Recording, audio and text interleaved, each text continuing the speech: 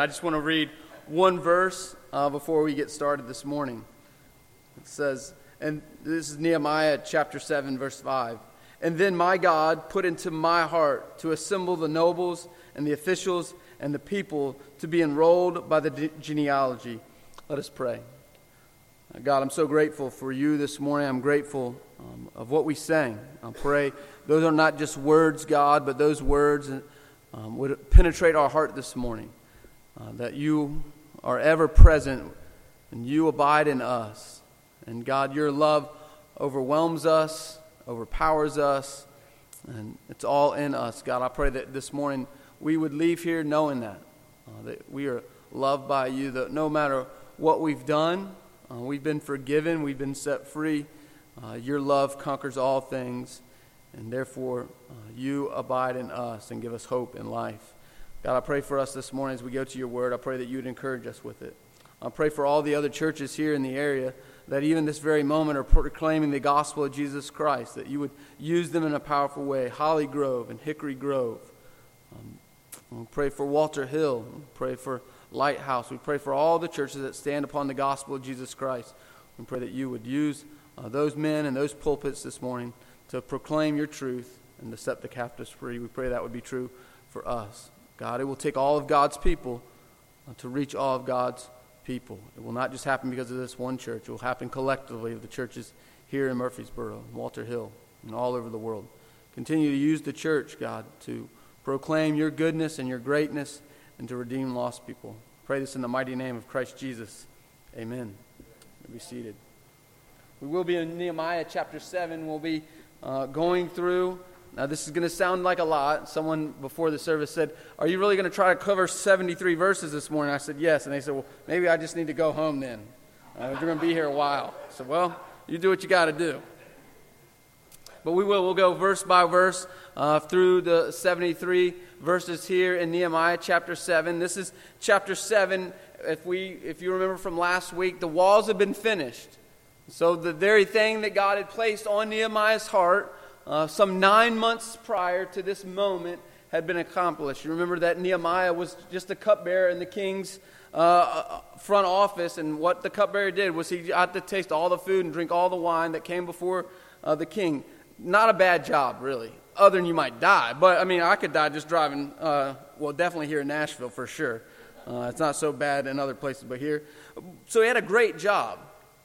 And God had called him, and God had placed onto his heart when his brother, we'll see his brother again here in Nehemiah chapter 7, his brother came with the message, hey, God's people are in exile, and there's no place as they've returned home to worship God. The temple's restored, but the walls have not been restored. You need to get back home and restore the walls so that the people of God can have their place to worship. And so Nehemiah goes, and we see the heart of Nehemiah. Nehemiah's heart is broken when he sees the walls that are devastated. And it wasn't that he was devastated because of the walls. He was devastated that the people of God had no place to worship.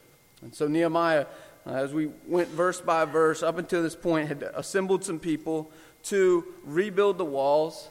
Remember, these walls were 8 feet wide and about 2.5 miles in circumference. It's a massive wall.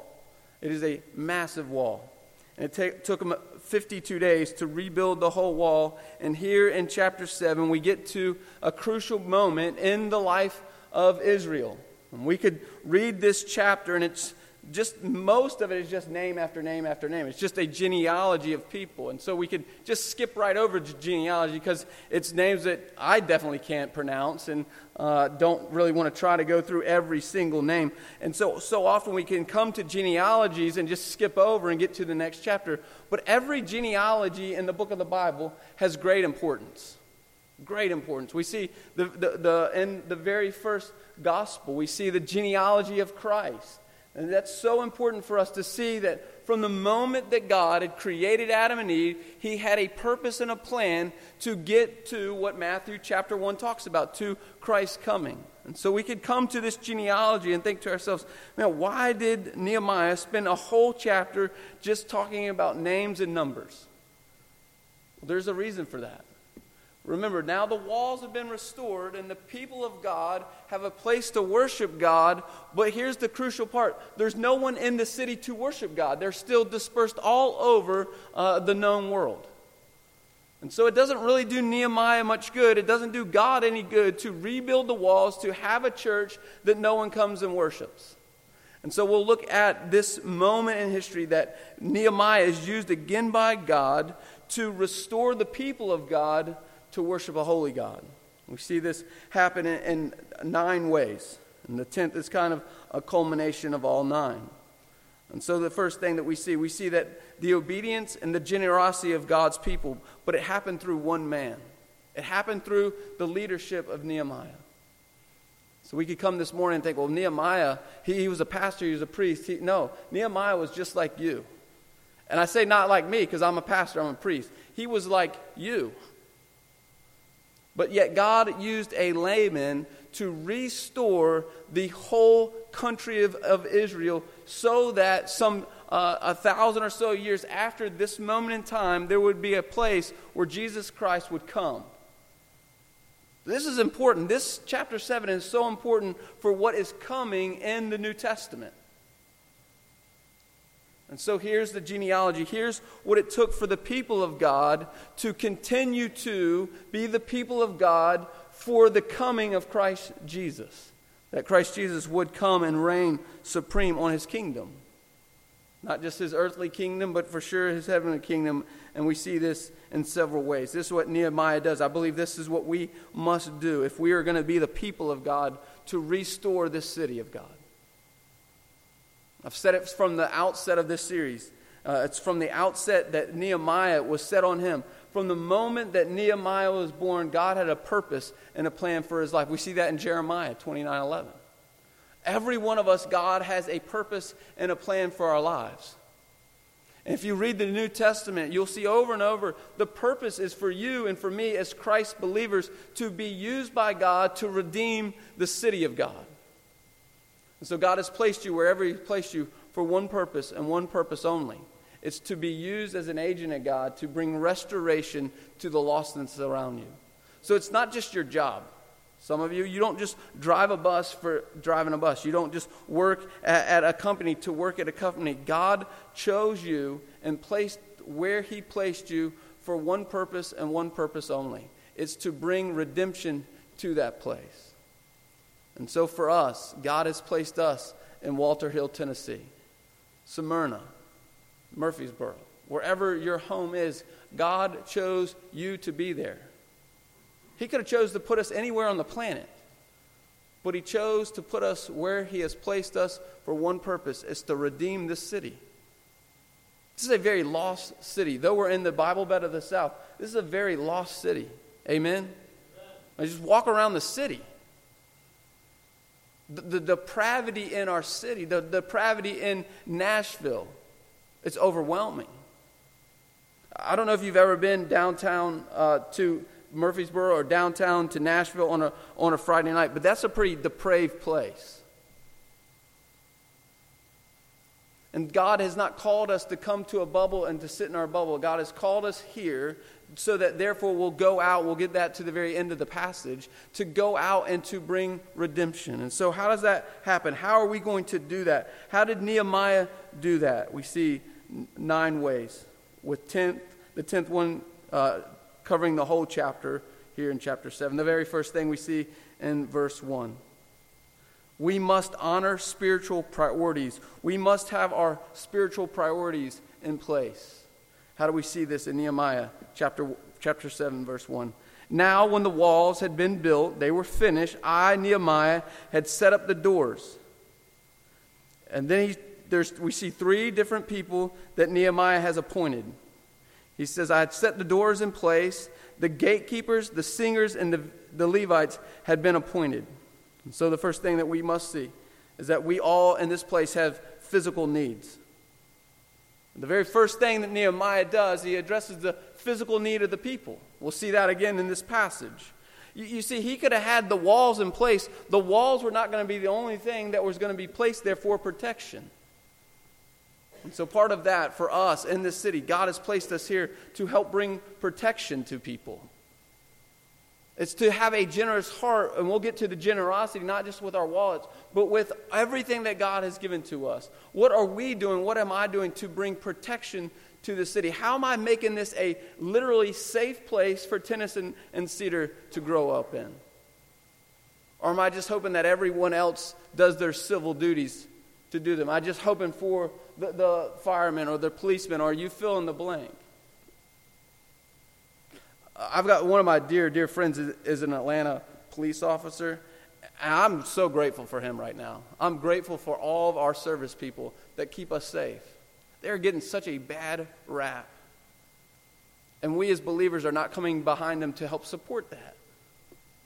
And so we must bring protection to our city. That's why he placed the gatekeepers where he placed them, all along the city wall, over the 2.5 mile place, because he knew that the wall was not going to be the only place of protection. The next thing that we see, and it's a huge need for us, it's the spiritual need to worship. We must provide spiritual places to worship a holy God, not just the church, not just the temple. Is my home, is your home a place that people could come and experience Christ Jesus? Is it a place of worship? That's what he says. I placed the gatekeepers in their place, and all along the city wall I placed the singers. The singers were just those who brought about the worship of God. I don't know what it was like there. I don't know if like every half mile or so some guys out there and they have a choir singing, but I do know that those people all along the wall, the historians tell us, were providing places outside the temple of God to worship. They had great boldness. The next thing that we see, these are all lay people, except for this last one. And it may be true for you this morning.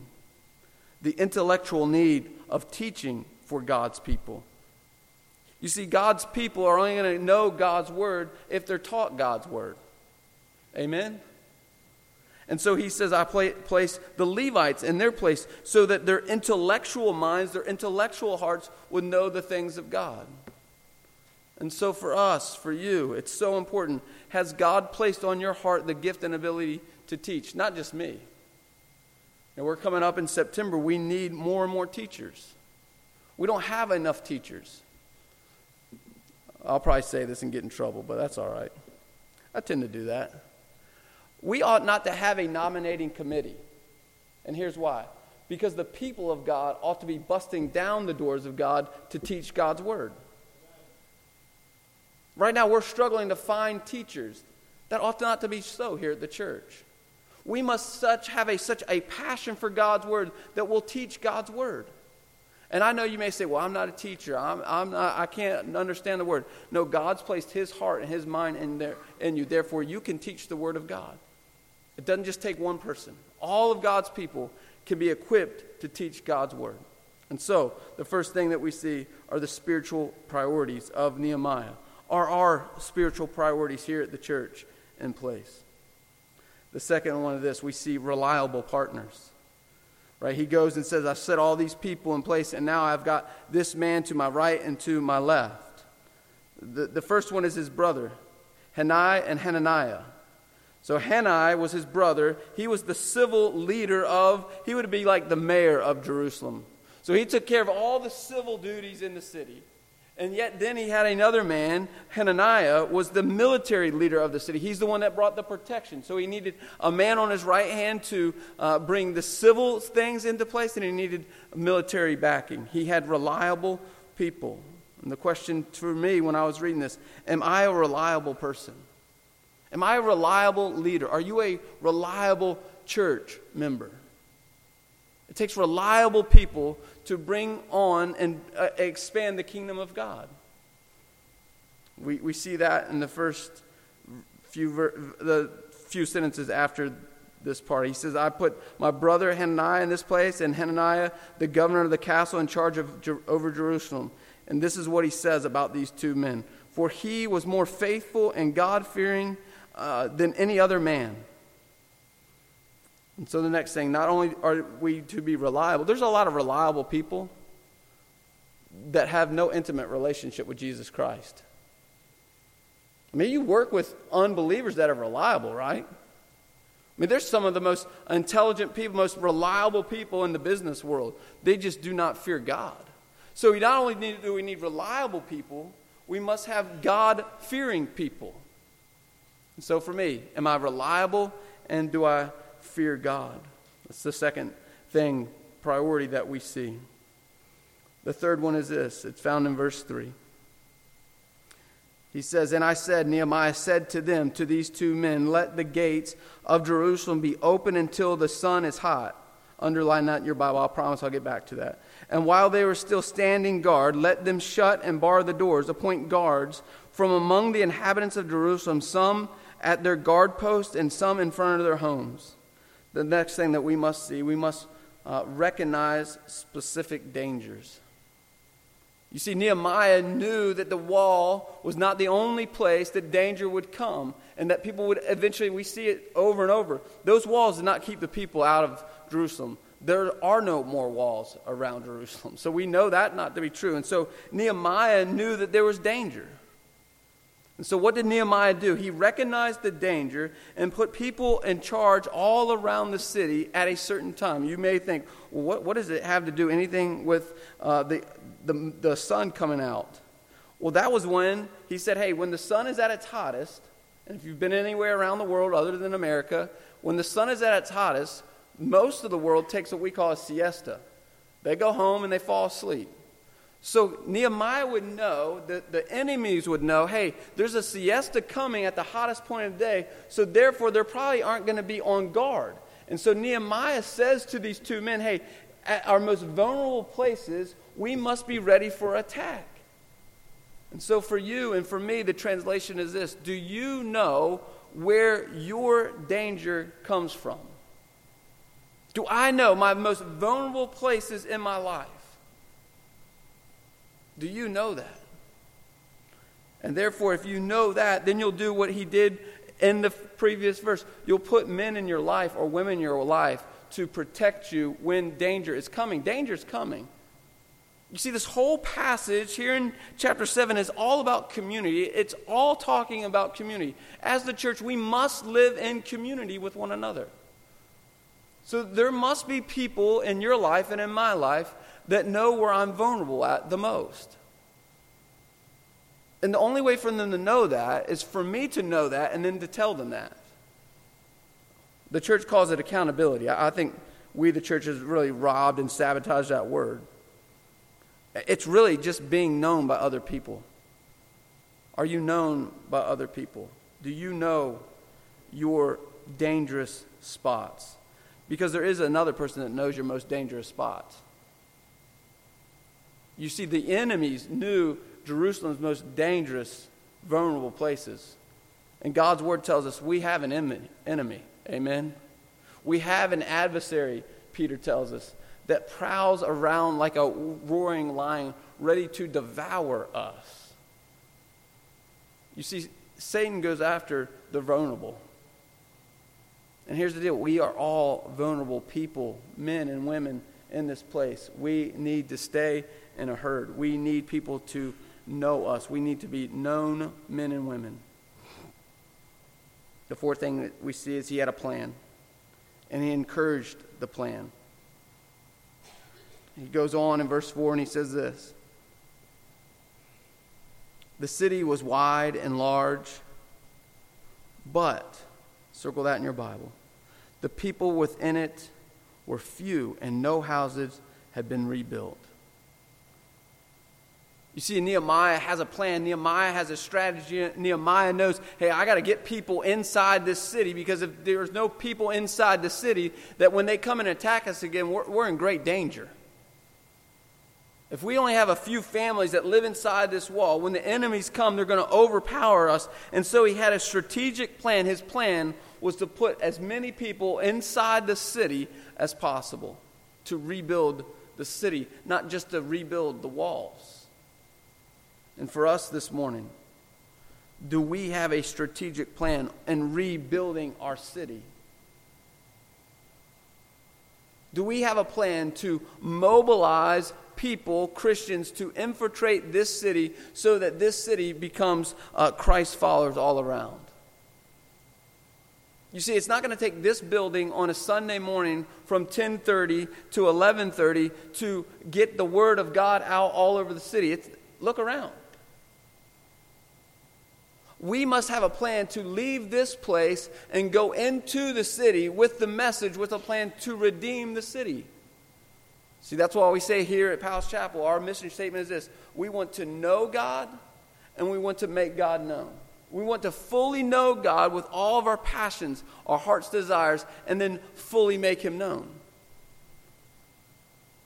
That's the reason we do VBS. That's the reason we do movie night. That's the reason we do kids workshop. It isn't just so that your children have a place to do fun things. It's a place that the people of God can provide a way to the people that aren't in the church to experience Christ's love. But even those things won't be enough to take the Word of God to our city. Are we being strategic in redeeming the lost cities around us? We can't just stay in our isolated bubble. That's not what Nehemiah had in mind for this city. Again, it goes back to the New Testament. The workers are few, but the harvest is plentiful. And we have been called by God to be the workers of the harvest when we go. The fifth thing is this. It's found in the very first half of verse 5.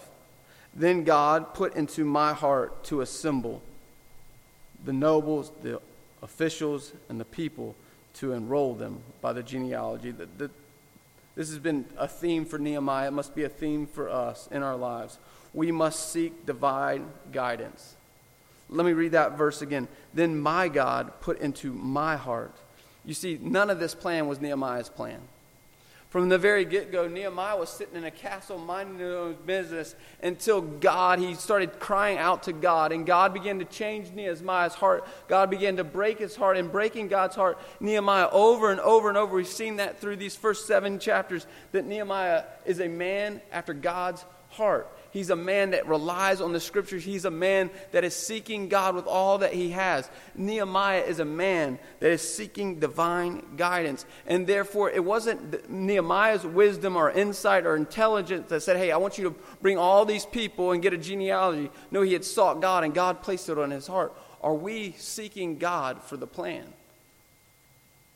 You see, am I, the pastor, seeking a plan for this church? Or is it just my best idea? My best life now? I better not go there. Am I seeking God? Are you seeking God? Because here's the truth of God. God has a bigger heart for this city than you and I combined. How do we know that? Because God sent his only Son to redeem lost people. So God has a plan how God wants to use his church to reach lost people. But we must seek him with all of our heart the way Nehemiah did. Are we seeking God? The sixth one is this. It says, I found the book of the genealogy of those who had came up at first, and I found written in it. And this is where the genealogy, he begins to add to the genealogy and look back on the genealogy. The second thing he said, the sixth thing that we see Nehemiah do, he utilizes his available help. Here's what God taught me this week with deep conviction. Some parts of me wishes we taught this message last Sunday. I pray that this church would never forget the founding fathers of this church. If you have not had a chance, go online and read Bethany's blog. Over the last several weeks, she's written a blog about the history of Palace Chapel. You see, this genealogy was given to us as a help to remind us of all that God had done. All that God had accomplished. That's what this genealogy is for. That's what every genealogy is there for, is to help us and remind us of all that God has done for us. And so that's what he does. He reads over this list of names and numbers over and over again to be encouraged, to be reminded of what God has done. You see, we have an adversary who wants to distract us from all that God has done, to help us forget the power of God. Because in our most discouraging moments, I don't know about you, I know it's true for me, in my most discouraging moments, I forget the power of God. I forget that God's been at work and God is at work. I just tend to forget that. Satan blinds me of that. And so we need to look back at the history of our church. We need to look back on the history of God to say that God, man, is faithful. God is good. God is caring. God is love. That's what this genealogy did for Nehemiah. He utilized this list of names and numbers as a help to replenish his heart where it was discouraged. And here's the beauty of genealogies. A genealogy is never completed. Like, I have a genealogy that's going now into Tennyson and Cedar. Therefore, that genealogy will continue and continue and continue till Christ returns. And so God is adding to our genealogy. And so not only do we want to look in the past of all that God has done, but we also want to look into the future. How are we going to be a church 141 more years from now that is being a church that other men and women would come and give stories of the greatness of God? What are we doing today that 140 years from now there'll be another man in this pulpit or other pulpits around the world saying, man, this is what God did at this small church in Walter Hill. This is what God did with my Sunday school teacher. This is what God did as I was in the choir. This is what God did at a movie night. This is what God did at VBS. That's my prayer has been for those kids that came a few weeks ago to VBS, that would begin their genealogy of all that God has done in their life, and they will speak that forward to the next generation. We have to be a church that not only looks to the past, but looks to the future. Are we doing that? I'm so grateful for those men and women on that plaque about 100 feet from here that sacrificed all they had to give us a place of worship. Let me say that again. They sacrificed all they had. Are we sacrificing all that we have? Now, our sacrifice might look different than their sacrifice. But they sacrificed a ton for this church to be here this morning. Will we sacrifice a ton so that church will still be here 140 years from now? What will the genealogy be said about Powell's Chapel 140 years? Here's the next thing that he does. Verses 6 through 60, I won't read all of them. It's just names after names after names after names. But we see groups of people that Nehemiah identified their gifts. Not only did he identify their gifts, but these men were called and used their gifts. And they knew their gifts. Do you know your gifts? Do you know how you've been uniquely gifted by God to be used by God? We see about 9 different kinds of people, 9 different gifts, if you will. The first one is in verse 6 and 7. They were the original leaders. They were the men and women that had made it possible. That's the beauty of this church. We're multi-generational, so we still have men and women that were here a long time ago. I'm so grateful for Brother Bruce Short that he's been here 94 years. Amen. I don't know how very many other churches that have a member in their church that has been there 94 straight years. Let me say that again. 94 years Brother Bruce has sat in that pew. That's a faithful man of God. I'm grateful for you, Mr. Bruce. You make it possible for me to do this. I pray that we will never forget the original leaders that are still with us doing this.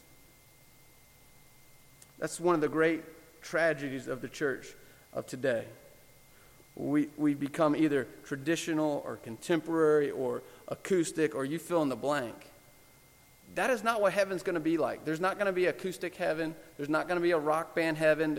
It's going to be the people of God from all over the world singing the praises of God and whatever music they want to sing, all at the same time. That's going to be crazy, I know, but still, that's what's going to happen. The next people that we see are just laymen. He goes through verses 8 through 38, 30 verse of just what these lay people did. Men like you, women like you, had other jobs, but they continued to work for the people of God to make sure that the people of God had a place to go. The next thing we see is in 39 and 42, the priest. There has to be priest. Maybe that's you this morning. Maybe God is tugging at your heart to become a pastor. It's not too late. You're not too old. You're not too young. God be calling you now. Or verse 43 is the Levites. Or maybe God is placing in you what we see in verse 44, singers. Or verse 45, gatekeepers. I'm grateful for our gatekeepers. Did you know we have gatekeepers? That Jonathan's one of them. If some crazy man comes in, he's the gatekeeper. He's going to be met with something else other than his fist, if you know what I mean. That's why I've got this pulpit. I'm just going to duck behind here. Sorry for the rest of y'all. I got this handy-dandy pulpit. But we do need people that will watch over us and bring us safety. The second thing we see is, or the next thing that we see is temple servants, those who served in the temple.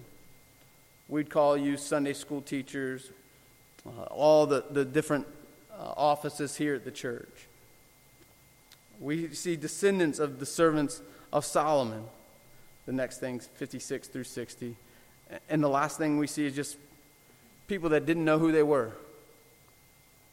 They questioned their ancestry, but we see those people all throughout this genealogy are just people that were being used by God over and over and over again.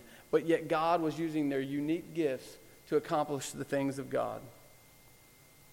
The eighth thing as we begin to wrap up is found in 61 through 65. Here's what Nehemiah says. I won't read all the names, but basically there's this other group of people that came up, and it says this in verse 63. Also, the priests, the sons of Hobai, the sons of Hagzal, I don't know his name, I just make it up. You just got to go with it sometimes. He lists these names. These sought their registration among those enrolled in the genealogies. This is the important part.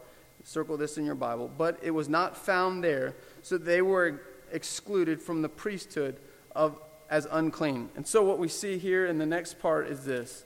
That here's these men that proclaim to be something, and yet Nehemiah looks at the genealogy and says, hey, that's not true about you. Here's what Nehemiah did. He obeyed biblical teaching even when it was tough. Nehemiah knew the truths of God, and Nehemiah knew that you could not be an unclean priest. And so he said to these men, though you say that you're priests, there's something about you that says you're unclean. He stuck. He knew the word of God. He had biblical conviction. He knew biblical teaching, and he obeyed biblical teaching. It's one thing to know, and it's a whole other thing to obey. We must know the word of God, but we must obey the word of God. And so for me and for you, do I know God's word? And if I answer yes to that, do I obey God's word? If I don't answer the first one correctly, there's no way for me to answer the next one correctly. If you do not know God's word, you won't obey God's word. And so it starts, do you know God's word? Nehemiah knew God's word. The ninth thing is this. And we look at this, and we look at money, we look at monetary stuff, but we can apply it to us. It's not just money that Nehemiah encouraged generosity. Though he does in verse 66 through 73. It's just number after number of all that the people of God had given. The scholars estimate it's about $5 million worth in value that these men gave. But you got to remember who these men were. These were not the rich of the rich of the rich. Though there were some, these were some of the poorest of the poor of the poor. They had spent years and years and years in exile. They had no job, really. They had no real way of making an income. But what we see is these men obeyed God and gave generously to God. Over $5 million worth of stuff so that the people of God could have a place to worship God and take the message of God all over. Are we generous people? I'm not just talking about our pocketbooks. Are we generous with our time? Are we generous with our gifts? I don't mean gifts that you give. I mean the gifts that God has given to you. Are we generously using all that God has given to us to bring lost people to Him? Are we using our gifts? We see two things as we are to be generous givers. The first thing is we must be sacrificial givers. Meaning, when we give, it has to hurt some. I mean, just the word sacrifice means to kill. So if we are to give sacrificially, the same way that Christ gave his life sacrificially, when I give, do I feel it? Or is it just, this is easy to give? When we give, we must give sacrificially. Whether that's 2 pennies, like the woman in the New Testament, or that's 2 million pennies. I don't know what you are giving, and I don't care what you're giving. My hope is that you are being obedient in what you give, and the obedience isn't just that you give, but you give sacrificially. God doesn't call us just to give. God calls us to give sacrificially. And the next thing it says is this. Over and over, it talks about the heads of the fathers of the houses gave to the work. This is to you, men, and you men only in the room. Ladies, you can close your ears. Men, are we leading by example? Are we leading our families by example of living sacrificial lives? That's such a challenge for us. Because where I lead my family is where my family will go. Where you men lead your family is where you will lead your family. They will go. They will follow after you. Does Tennyson and does Cedar in this very moment at 5 years old and 1.5 years old, they are looking to me, and are they looking at me and seeing a man that lived sacrificially? Not stupidly, but sacrificially. Am I leading my family well? Because if I'm going to lead my family well, I'm going to have to sacrifice a lot. I'm going to have to sacrifice extra time in the morning to get up and read God's Word. My hope and my prayer is that Tennyson and Cedar will see me live sacrificially that way. I hope they see me engaged in God's Word. But that is going to take sacrifice on my part and your part. Are they going to see me live sacrificially, giving my life back to the church? Are they going to see me give sacrificially my life to other people? Are they going to see how I'm giving sacrificially, that I want to see the kingdom of God expanded all over the world? We will lead by example, men. And the last thing that we see as a culmination of all these, through verse 1 through verse 73, is this. Do we exercise responsible stewardship? Across the board, are we good stewards with all that God has given to us? All of our talents, all of our money, all of our gifts, our house, our cars, you fill in the blank. Are we living as good stewards of all that God has given to you? Do you realize that? Do I realize that? All that I have is a gift from God. Everything I have, this suit is a gift from God. My shoes, my socks are a gift from God. How do I know that? How do you know that? Look around the world to other believers. They don't have those same gifts. You and I, the greatest challenge we're going to have today at lunch is deciding where we go to lunch. But we have brothers and sisters that at this very moment, they don't have a decision where they're going to go to lunch. They have a decision of how they're even going to eat. And some will go without eating. Do I live sacrificially within the kingdom of God, not in just kingdom, but the kingdom universal? Am I giving my life to the kingdom of God to be advanced? You see, everything that we do will play throughout eternity over and over and over and over and over and over again. God says we must give an account for all that we do. And when I get to heaven and God asks me, hey, what'd you do with this gift I gave you? What'd you do with that gift I gave you? I'm going to have to give an account for that. That is a scary thought. That's a frightening thought. And so for me, as we come to the end of chapter 7, and we come, hey, how is it just a list of names over and over and over and over again? We see this list of names as people that gave generously. Their time, their money, their resources. That's the reason they're here. Well, you flip over to Hebrews, the great wall of fame, the great hall of fame that Hebrews talks about. Those are men and women that lived generously, that lived sacrificially. What will be said about you in the genealogy of your life, genealogy of this church, the genealogy of the kingdom of God? Here's what I do know as we end. What God has called us to is to know him and to make him known. We see this 2 places. Matthew chapter 28, verse 16 through 20. Now the 11 disciples went to Galilee, to the mountain to which Jesus had directed them. And then when they saw him worship, but some doubted. Verse 18, and Jesus came and said to them, all authority in heaven and earth have been given to me. Go therefore and make disciples of all nations, baptizing them in the name of the Father, the Son, and the Holy Spirit, teaching them to observe all that I've commanded you. And here's our promise. Behold, I am with you always to the end of the age. The second thing we see is in Acts chapter 1, verse 8. And he says this, in culmination to the going. He says this right before his ascension to God's people after the 40 days. But you will receive the power when the Holy Spirit has come upon you, and you will be my witness in Jerusalem, and Judah, Samaria, and to the ends of the earth. The very first place that we see that God has called his people is Jerusalem. That's where they were at that very moment. And then to go out from there. God has called you here to Walter Hill. God has called you here to Powell's Chapel. How will we be men and women that live in obedience and sacrificially, the way that God used Nehemiah and the way that God used the people of Nehemiah? You see, we have the New Testament, partly because we have Nehemiah chapter 7.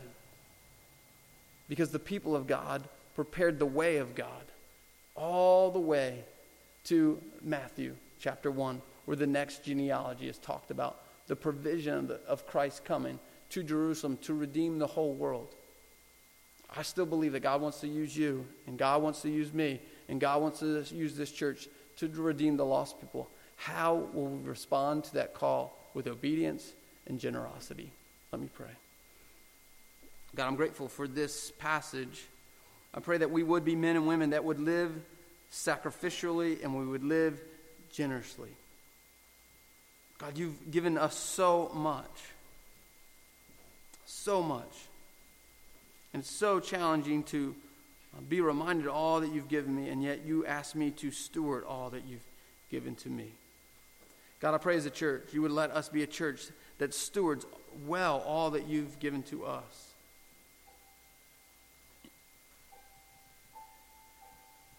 God, I'm grateful for the faithfulness of the men and women that do give here generously and sacrificially. And now, God, I pray that we'd be good stewards with what you've given to us. God, I pray that as one body, as one unit, you would speak your plan of redemption to this city, to us, and we would hear clearly how you want to use Powell's Chapel to redeem this city. Just Walter Hill, first and foremost. This is our Jerusalem, God. Use us. You are a faithful and good God. We submit ourselves to you. We pray this in the mighty name of Christ Jesus. Amen. If you're